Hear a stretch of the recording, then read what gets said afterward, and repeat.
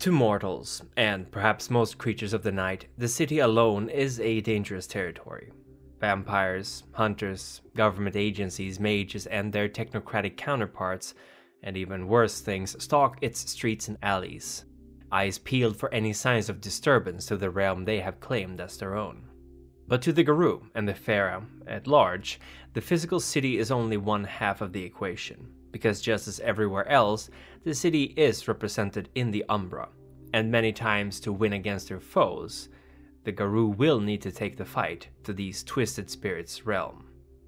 The city is home to countless lives being lived simultaneously. This makes it an exceptionally powerful presence in the Umbra, as these two realms affect each other. Spirits are drawn to the emotional turmoil and just pure life of the city, competing with the Weaver's techno-spiritual servants who work and toil and build and build and build until all is as it should be. Indeed, the conflicts between the Triad can become extreme in the penumbra of an urban area, as the Wyrmsbanes likewise will do their best to have their say in what happens, and as their mortal servants act out their influence in the real world, so too do they construct anchors of baneful power in the spiritual realm where they can multiply and grow in strength.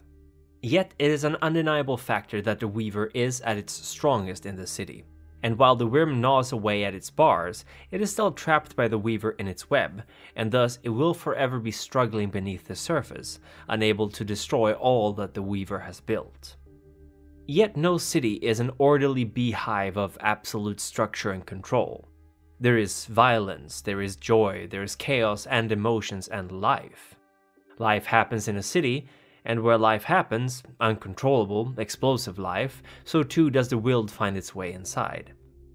It is not as strong as the two others, but if the Wild did not exist in a city, it would eventually perish, unable to sustain all that had been built. Most rural Garou will scoff at this analogy, claiming that there is no Wild in the city, and that if allowed to flourish there will be no Wild anywhere. Perhaps they are right. But their reluctance to see what truly transpires within a city, especially in the penumbra of it, hinders them from seeing the truth. It is every bit as much a wilderness as the forests and swamps and jungles. Just different. But to enter the penumbra, of course the Garou must first pass through the gauntlet, the veil that separates the real world and the Umbra. There is a perfectly good reason for this. As I have mentioned before, once upon a time the spirit world and the physical world were one, but they were separated. The gauntlet constructed to keep them apart. The one who made the gauntlet was the Weaver, and it maintains it. It stands to reason then that in an urban environment, where the Weaver is the strongest, so too would its grip over this threshold be the firmest. Many Garou will seek out the city's cairns should they need to step sideways, and that is the most sensible approach. But as we have established, city Garou tend to be very wary of threats to their cairns, and it is not unusual for outsiders seeking to claim the cairn as their own to try to sneak inside and strike at them from within, or at least learn of their defenses and resources for a future attack. Thus, any visiting Garou would be wise to subjugate themselves to whatever security measures are in place, and not stray from the instructions given to them by the Sept's elders. These days, thankfully, there are easier ways to approach a cairn from a safe distance that does not include howling, generally by using phones, email, or even direct messaging, another tool often scoffed at by non-city Garou, or at least it used to be, but in the 2020s you'd be hard-pressed to find more than maybe the Red Talons eschewing the convenience of smartphones completely. Even when in a cairn in the city, passing through the gauntlet can be an ordeal, especially if one is unfamiliar with the city's workings. A particularly powerful cairn might have a gauntlet as weak as a forest clearing, but it is not for naught that the Weaver rules over the urban landscape. It desires nothing more than to keep these two worlds separate. That being said, there are other areas in a city where the gauntlet may be weak.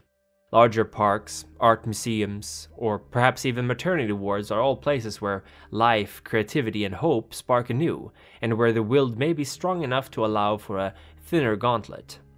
Contrariwise, ICUs, inner-city slums, or sterile factory floors are nigh impenetrable by any but the most skilled Thurges, and for a good reason. There may be exceptions, of course, in both directions. The ER of a hospital may be in such a constant state of chaotic flux that both the Wyrm and the Wild thrives, tearing at the gauntlet of the Weaver's spirits, trying desperately to keep control. Wherever the Wyrm in particular has taken root, such places are often highly dangerous. If the Banes are powerful enough to oppose the local Weaver spirits, then one can be sure that they are a dangerous threat even to werewolves.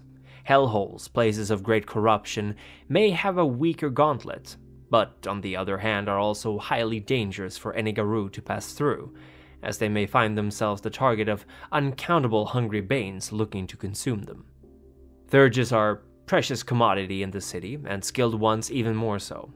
It takes a special kind of mentality to navigate the sterile and rigid world of the Weaver's domains, and most young Garou are urged to overlook whatever oddities in behavior their pack's Thurge may display, as this is a small price to pay for someone who's able to help others through the veil, and communicate with the sometimes frustratingly binary spirits they may encounter. This becomes even more prudent once you realize that not only does the Weaver's presence strengthen the gauntlet, it also allows for the construction of some thoroughly insidious traps that Garou may not be able to spot until it's too late. There are stories of careless werewolves stepping sideways only to be shredded into bits on entry, or dropped off over a steep fall, or even locked into a cement wall where they will slowly be converted to strengthen the foundation of the umbral reflection of a building under construction. And that's just the beginning. When one ventures into the near Umbra in most any city, one will inevitably come upon the Scar. They are servants of both the Wyrm and the Weaver, force spirits into grueling labor in vast factories as far as the eyes can see. It is production for the sake of production, industry for no other purpose than to produce, with no care for sustainability or the welfare of its workers.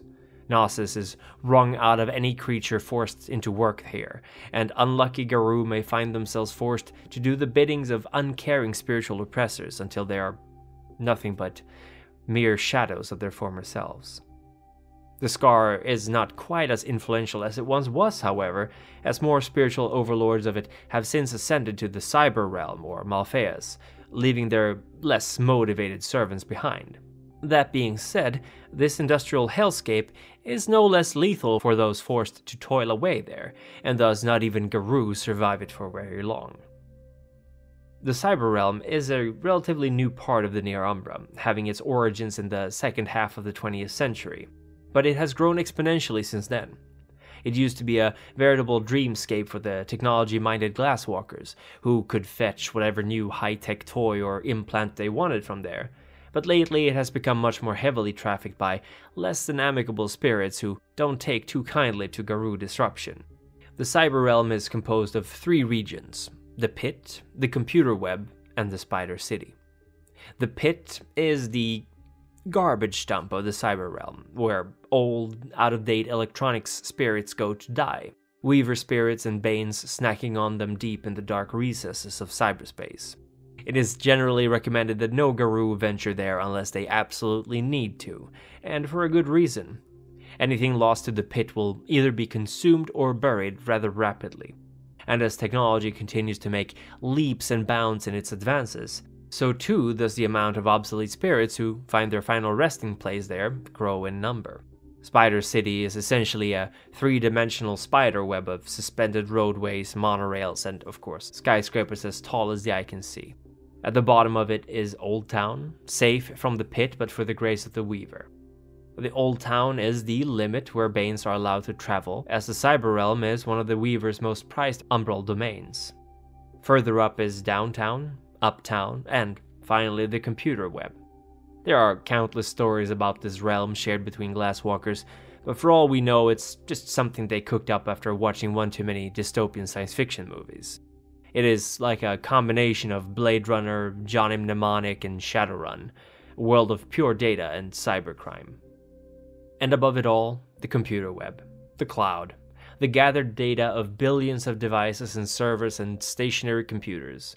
Retrieving anything from the Computer Web is close to impossible unless one finds a way to search it and narrow down what they are looking for. Every single bit and byte in existence can be found here, so undoubtedly sifting through it is like finding a specific needle in a needle stack inside of a needle factory. There are plenty of spirits in the Umbra who serve none of the triads specifically, but they tend to also be sleeping. As you no doubt remember, all matter in the Umbra is composed of spirits. The asphalt you walk on, the TV set showing static inside of an abandoned ultramodern mall, even the lights flickering from streetlights are spirits. Yet they are not awake, for the Weaver does not tolerate it. Often these spirits will be forced back to slumber if they are awakened, meant to fulfill a purpose quite similar to their material world's counterpart, thus there not being any need or want for their consciousness to complicate matters. Those spirits who are awake, however, are a different story.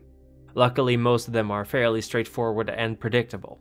Naturally, a Bane will do what a Bane does. It is evil, a servant of the Wyrm, and will do its best to ruin a Garu's day. Weaver spirits tend to be very dedicated to its one set task, and as long as that is not interrupted, they tend to stay out of the way of the other spirits, unless of course their job happens to be the destruction or otherwise botherment of them. And of course we could not finish this presentation without once more talking of the city parents. To be brief, first of all, they are not Weaver spirits. This must be established, for they are not servants of the Weaver, but rather manifestations of their city and its people. Yet quite a few of them were something else before this. Water elementals, a messenger spirit, or perhaps even a human ancestor spirit, although this is of course exceedingly rare. They serve only their city, and thus only themselves, and tend to have little tolerance for Garu threatening it. Cities tend to grow, and thus most city parents wish for that. But their approach to this, and their temperaments, depend quite a lot on the general state of the city itself. The city parent of London, surely, must be of a different kind of temperament than the parent of Chicago, or Los Angeles, or Tokyo. Wise glasswalkers stay out of these spirits' ways as much as possible, because if you are living in a city, the worst thing you can do is to make it your enemy. The four grandchildren of Cain wait patiently for the time of judgment to arise. Snow, wise beyond his years and powerful in his compassion. Bambi Parsons, a leader with an unbreakable will. Procyon, who has shed his weaknesses and has thus been reborn as a god amongst Cain's angels, and Dougal, whose unquenchable thirst for blood is matched only by his strength of will and purpose. Their childhood, the Methuselah, control our every move through their timeless jihad. They are Her Satanic Majesty Danny, whose mere presence chills the heart. Maximilian S. Hardcastle, a tutor and master of the jihad. Socrates Johnson, a masterful craftsman and teller of stories. Lauren Eason, a trustworthy ally and friend. And Alexander Canehurst, inquisitive explorer of the world of darkness. On the Council of the Primogen are seated Edward Reed, Colin Gifford, 06, Ian Nichols, the Black Friar, Pilgrim, Geta Mathrox, the Autumn Alchemist, and Michelle Light, wise leaders and of good judgment.